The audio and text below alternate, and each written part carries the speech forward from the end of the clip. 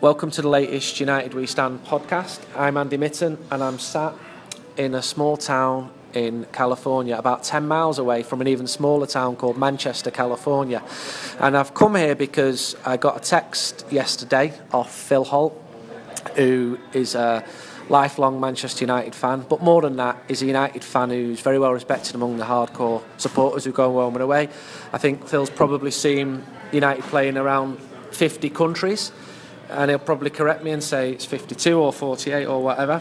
And United fans who go home and away will recognise Phil, but this podcast isn't just about Phil, because I'm sat around a table with 5 gentlemen who also go to every single Manchester United game, home and away, and on pre-season games. So people like Mick Burgess from Blackpool. I first saw Mick on a plane to Lisbon in 1992 for a friendly game to celebrate Eusebio's 50th anniversary. It was the first ever game that Eric Cantona played in, and there were a couple of hundred United fans, and most of them were on a scheduled flight out of Manchester, and Bobby Charlton was on the plane and he was working up and down saying hello to people, and the image that some fans have of Bobby Charlton isn't always positive, but he was very polite that day. But I was fascinated by this big man from Blackpool singing "Suck My Cock, It's Blackpool Rock." And that was Mick Burgess, and as many of you who go to games will know.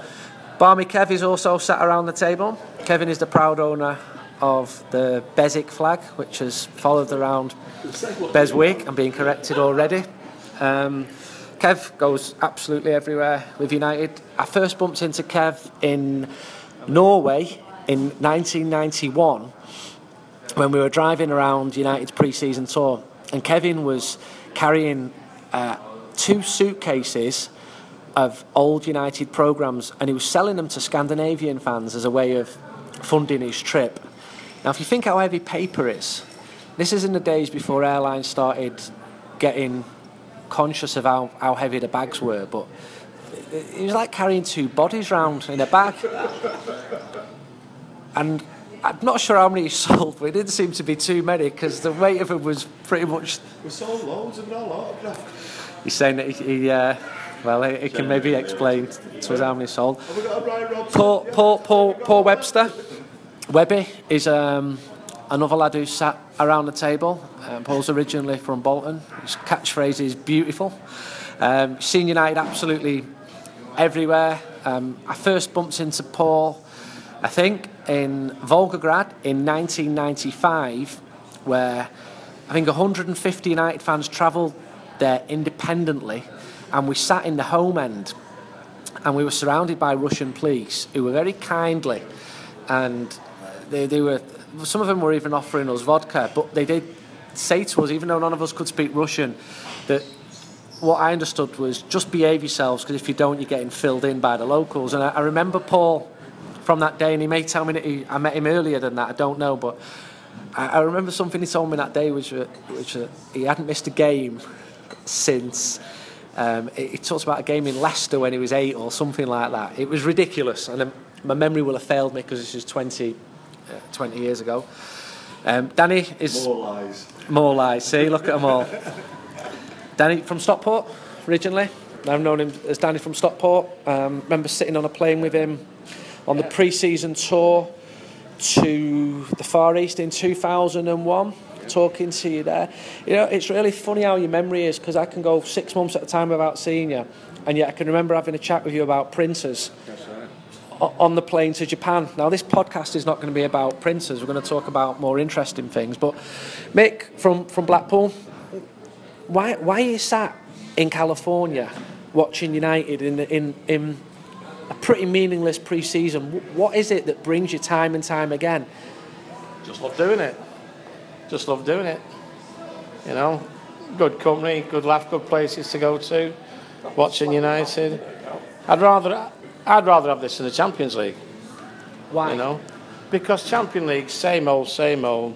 A lot of the time, full of knobheads.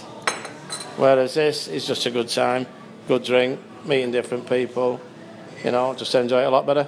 Still do the Champions League, right? When you say full of knobheads, without getting all sort of fan snobbery, I remember the worst Champions League game I went to was United in Lens, Lille, a couple of years ago. And I thought it was full of knobheads. I thought that there were probably 5,000 or 6,000 United fans, and a lot of people who'd gone there had no respect for the local community there, completely annihilated. People drink on these trips, it's fine, but I thought there was an arrogance about some of the United fans in Lons that time. And I've seen act-ups on European trips, and yet you go further afield. Remember, got to Istanbul last year, which was potentially very problematic, and walking into a bar and seeing Tony O'Neill and all of his lads, and they'd all had a good drink, but they knew the limits. They knew not to antagonise the locals. They knew that if you acted up in Turkey, it's going to come on top. Yeah, well, it's usually as well, though, that the knobheads are the ones who don't get collared, and the decent ones get collared. But no, just that's what you're a bit older as well, 20 years on, so it's a little bit different as well. There's been times in your life where you've I'm trying to be diplomatic here. You will have come to the attention of the local law enforcement officers of the places where United have played to. Yeah. When United played in Nigeria in 2008, describe your dress that day. I was Chief Umbergo, yeah, I had a Nigerian headdress and full coloured outfit on. I got 2 proposals of marriage in the ground. Where did you buy a full Nigerian dress from? In the shop of the hotel, yeah. So you went to the game dressed as Chief Umbergo? Yeah. And because I didn't know at the time, but this suit I had on was like a chief suit, and I got 2 proposals of marriage because I was a chief. Yeah. A bit different from climbing the floodlights at Forest. 85. You climbed the floodlights at Forest in 85 in the old Bridgeford end. Came out of that shallow terrace, didn't it? Yeah. Why did you climb the floodlights? For a better view? Better view, yeah. Full of sherry at the time. Yeah. Tell us 2 of your most memorable trips away with Manchester United and why. And you're picking from hundreds, aren't you? Yeah. Duke of Prague away, 79. Is it 79? 83. 83, that's how good my memory is. Yeah, we went on the train, absolutely brilliant. It was a great game. And I know people always go on about Barcelona, and it was good, but for me, Rotterdam, I just can't get past Rotterdam for being brilliant. Why? It's just first time seeing him win a European thing and being there, and I just thought it was just awesome. Yeah, the support there was fantastic. I know it was in Barcelona, but I really just liked Amsterdam, and obviously down to Rotterdam, but it was just brilliant. Yeah. Those are my 2 favourites, Rotterdam and Duke of Prague. How has United changed since you started going? Well, I think we all know it's gone a bit more out of the working class environment into more of an upmarket. That's the wrong thing, but it's attracted a totally different type of support. Not always for the best, but the football's been fantastic. Fergie, he's been fantastic what he's done for that club, and I suppose he's attracted people who just want to be associated with success, whereas other people in the past just like to be associated with them because they're Man United and they love Man United. Now it's people who want to be associated with success, and it's a different demographic. So that's how it changes for me. Phil, tell us about this trip that you're doing now. United started in Seattle. Why? I've told people that have driven down this coast, and they say, why didn't you just fly? Why didn't you just fly? The £80 airfare was off-putting, so we went for the really cheap option of the $900 car hire, the 3-day drive, which has taken us a lot longer than we thought. We've seen a lot of trees, a lot of ocean views, all spectacular, but it's a lot longer than we thought. Why did we choose it? It's one of the world's best drives, I think. And it was we were keen to see it for ourselves. You've seen United around the world. 1 year, or maybe for 2 or 3 years, you moved to Sydney, Australia. 4 years. So you lived in Sydney for 4 years and still went to games at Old Trafford. Just explain that. What? Explain how? Or it wasn't just for football, which it was me working in both environments as well and flying in between. But I did clock up a lot of flights, too many, way too many, and I had to come back because it was too much.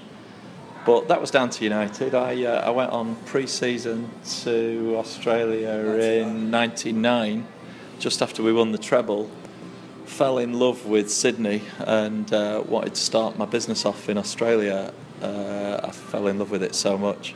So worked on that, moved there in 2004 and still kept flying back, bizarrely.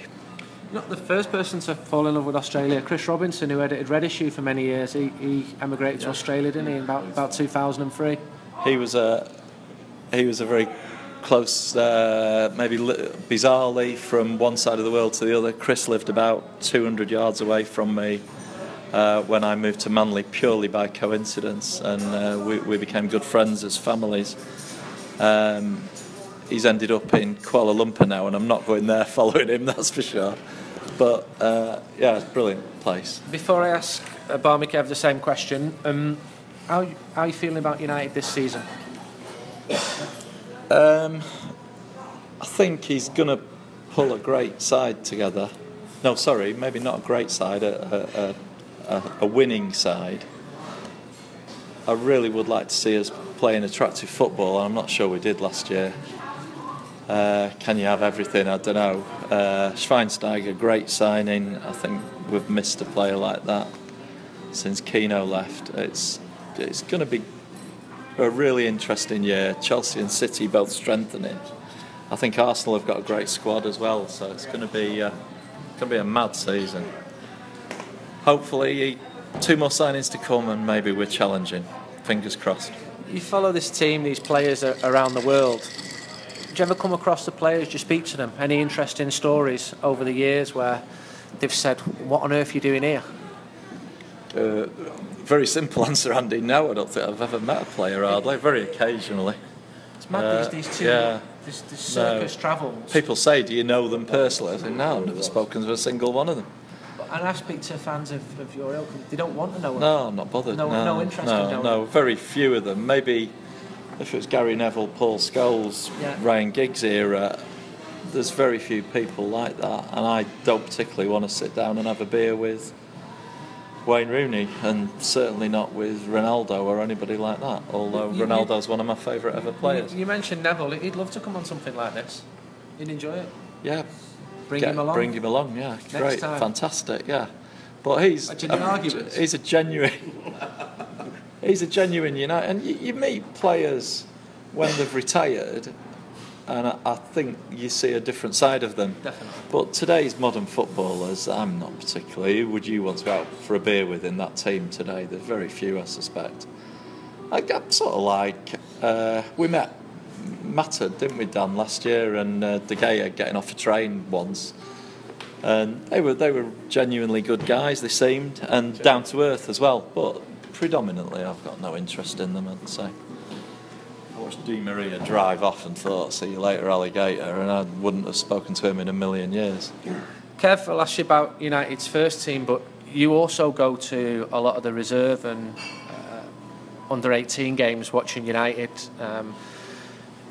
Tell me first of all about how you think United's first team will do this year, and then give me a little bit of an overview of how you see the youth setup being at United. Because I've spoken to some people recently, and there are issues there. Van Gaal wants improvement, Woodward wants improvement, but there's still some cracking young players there. Maybe tell us about 1 or 2 of them. But first, how do you think the first team are going to do this year? I think the first team will do well.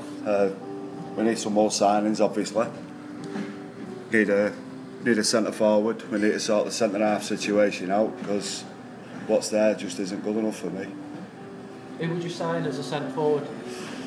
It's difficult, isn't it? Where you get sort of value for money, but we need a goal getter, that's for sure.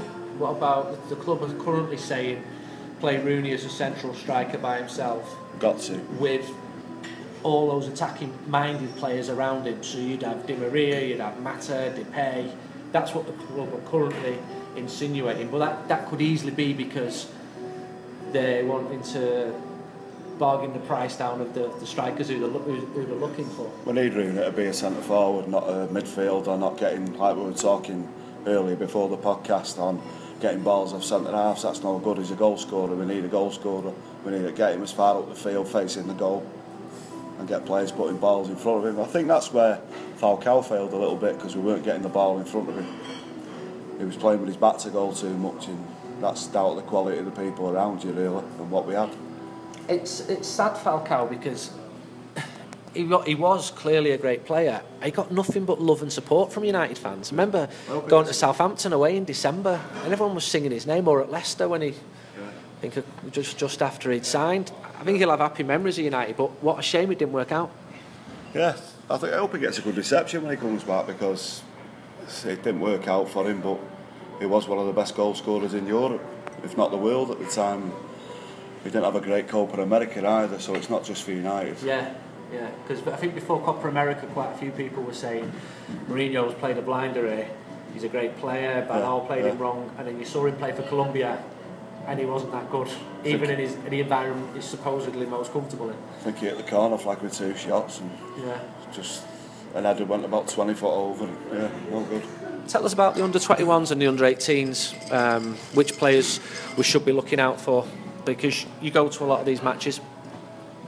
Try and get as many as I can. I always have over the years, probably dating back to the mid-70s. Jesse Lingard's good, I think he deserves a chance. Pereira, I think, deserves a chance, otherwise with these people we're going to get another situation similar to Pogba, which was one of the biggest farcical jokes of all time. You say that about Pogba. I don't recall a clamour for him to be kept by United fans at the time. Were people watching him for the reserves every week saying that this lad's brilliant and he's got to stay here, he's got to have a future here? Is that what you were saying at the matches when there were 200 or 300 there? He was the standout player of the reserves, I think. Really was a special player, and we should have kept him. I think it was an argument over a little bit of money, and he never signed the contract when we were probably paying Bebe what we should have been paying Pogba. And then he went, and he's probably going to be the best midfielder of his generation. Yeah. United got it wrong. Did get it wrong, big time. Well, it's not an exact science, is it? Some footballers work out, some of them don't. No, but he was special. You could see it. You could see it in the reserves week in, week out. His debut, if I remember right, was at Gresty Road at Crewe, and you could see it then. As soon as he touched the ball, you could just see the way he was. And Paul from Bolton, describe the trip so far, watching Manchester United in the United States. Well, so far it's been absolutely beautiful. Yeah, we've had a cracking time, Andy, at the minute. We're into the 5th day now. Away we go. Why'd you come on these trips? Well, I come to the principal point is come to watch United. I know they're only friendly games, but we have a laugh. We're surrounded by great people. The friends you've met from travelling all over the world watching United in the first place, and you get to see different countries. And we pay for you. Someone just chips in and we pay for you now. There'll be people listening to this who will think, how on earth do you do it financially? How do you juggle normal life with travelling around the world to watch Manchester United? How do you?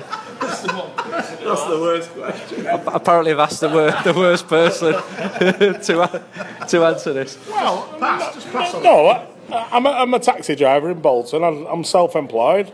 I work hard around United, so when United aren't playing, I work 15, 16 hours a day, and that enables me to have time off to go to the game when United are actually playing. It's not the brilliant pay, but it funds what I want to do in my life. How many countries have you seen United playing? 46 to this day, I think, Andy, it is 46.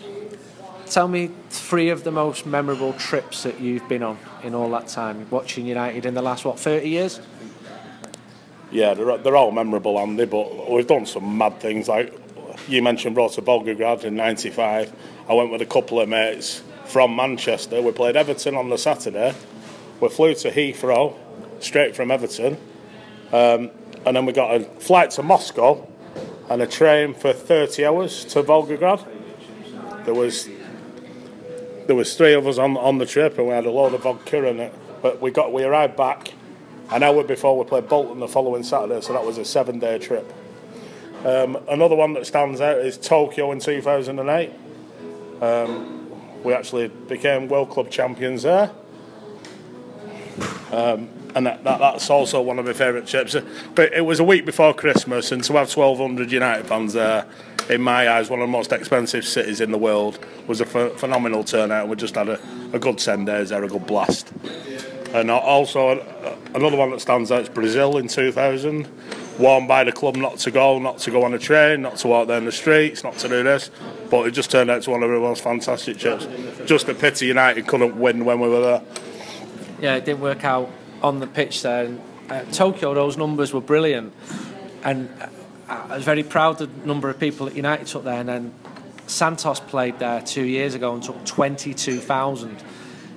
I don't think Santos are supporters are any better than Manchester United fans. I just think in Brazil that World Club Championship is the biggest deal. It's like their European Cup and league title rolled into one.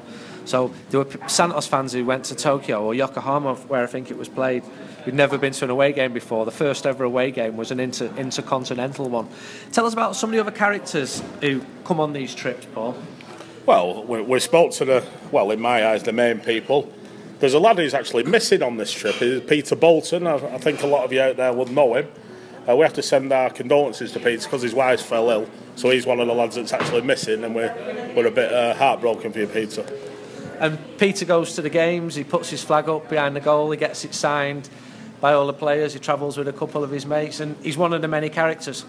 Yeah, well, everybody's a different character, Andrew. We're all from different walks of life, and that's probably what brings you all together and makes Manchester United what they are.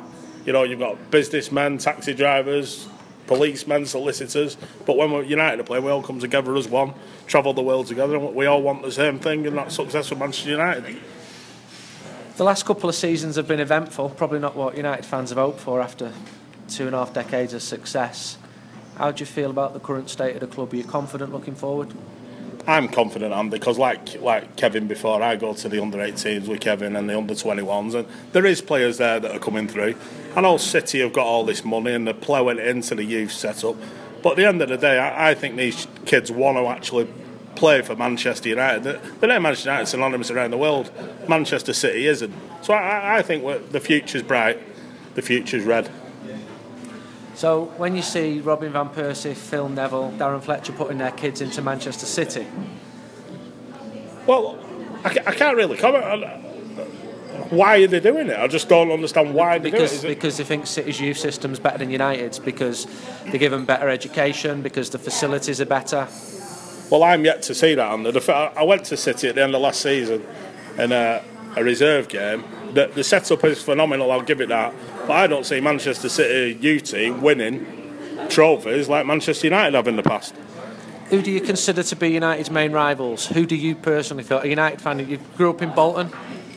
Yeah, correct. But my main rivals to this day are Liverpool. Manchester United and Liverpool, in my eyes, and I hate to say it, they're the two biggest club in the world by a long way. Wherever you go in the world, you go to a paddy field in India, you'll see a United shirt, you'll see a Liverpool shirt. You won't see a Barcelona shirt, you won't see a Real Madrid shirt. It's United and Liverpool are my most detested club. Why? You had a bit of Miver a couple of years ago there. Well, I did. I mean, I'm one of the lads. These things happen, Stanley Park and all that. I got attacked by a few of the lads, shall we say. And things like that happen, but you don't hold grudges against things like that. You just carry on with your life. What's the greatest memory from a United-Liverpool game? The greatest memory's got to be winning the double in 1996 at Cantona, 85 minutes I think it was, to win the double against Liverpool at Wembley. It doesn't get much better than that, does it? I spoke to someone who played in that game recently, who's a guest on a forthcoming podcast, Michael Thomas. He's good mates with Andy Cole, and I like Michael. I've known him for 5 or 10 years. He's a London lad who ended up making Liverpool his home. But he doesn't. When I speak to him, I don't see him as a Liverpool person. But he's a guest on a future podcast, so you might enjoy speaking to him. I certainly enjoyed, as a United fan, watching him score for Arsenal at Anfield in 1989. That was very dramatic. Danny, you travel the world. Tell us about some memorable trips that you've been on over the years. My 3 favourite trips are pre-season trips, which is 2001, which you mentioned before, which was the debuts for Nistelrooy and Veron in Kuala Lumpur. Can you remember how excited people were about Juan Sebastian Veron when he signed? Absolutely, it was the greatest player in Europe at the time, and you know, it's such a shame it didn't work. He always seems to play better in Europe than he did in the Premier League. Although I still think that it went the 5-3 when we were 3-0 down at Tottenham. I thought he made a big difference in that game, and he in that second half I thought it was absolutely superb.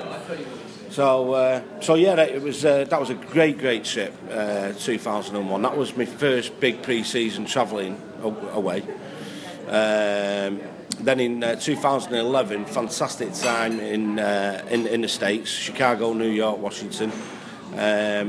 Fourth hottest day on record in Washington. We were travelling 200 yards in a taxi just trying to keep cool. But great cities, and coming on this one, again, you're just getting to see the world, aren't you? Places you've never been or will have any reason to come to. So watching United brings you to a new level, really. We're playing Barcelona this week. They don't have an equivalent hardcore. There won't be any Barca fans here, even though they're clearly one of the biggest clubs in the world. I think it's something that English clubs do, because United are probably the biggest English club. There are more of them. There'll be more people coming to San Francisco to join up, and you'll know them all. Yeah, of course I will. Because they become mates. Yeah, that's it. Over the years, you get to meet more and more people, and you know, San Francisco is again a city I've never been to, and a lot of people know that are coming over just because they've never played in San Francisco. At least I don't think they have. So no, it'll be a great game. Should be a good time. There's a young lady with us, and she said that she does not want to go on the podcast. However, and she's shaking her head at me, I just want to ask her one question, and that's about Paddy Crerand. Because, Karen, you bumped into Paddy a couple of weeks ago, and he tell me, you met him in Manchester. Tell me what happened next. I met him in Manchester. He was with his 2 granddaughters, and we just got talking. He said, you know, how's things going? Was you going on the trip? Yeah. I asked him, was he coming on the trip and when he was setting off? And he's absolutely devastated. He said no, due to the fact that United was making cutbacks. And he was absolutely heartbroken. He wasn't going, and so was I. Why is Paddy so important to a fan like yourself? What does he do well? Apart from moan. He's with the fans 24/7. To me, it comes second to, you know, his first to the club is the fans. Football's second for him. The fans are more important than the football at the moment. It's like he says, the fans are there, they pay the players' wages. I've seen a T-shirt with Paddy's face on the front. Could you tell us a little bit more about it? Yes, I believe there's one asking where Paddy is. A tour's not the same without Paddy. He's 76. He'd probably be very flattered to hear it, but he can't go on to... I'm not putting him in his deathbed. He'd probably laugh at that, but I think he's one of those people who appreciates the travelling supporters who come and he never gets a bearing. Can we just register that as a complaint against Mr. Crerand? That's a complaint. He never ever gets the bearing. Probably stuck him with the bill in Nigeria. Yeah. And stuck him with the bill in Nigeria, and the building he had a heart attack when he woke up. I think I've seen Webber get the bearing more than Paddy. So that's it for this podcast. What are your plans in the next couple of hours, Phil? You're going to drive on to San Francisco? You're going to meet up with more friends there? No, we're going to go to Manchester, California, and meet some the Red Indians of Manchester tribe. We're going to exchange shirts and pleasantries and drink some moonshine. I've been driving for 6 hours today. I've got another 3 hours, 15 minutes to go to the Bay Area of San Francisco, from where I will bring you the next podcast, hopefully with some more interesting characters. Until then, goodbye. Good on that.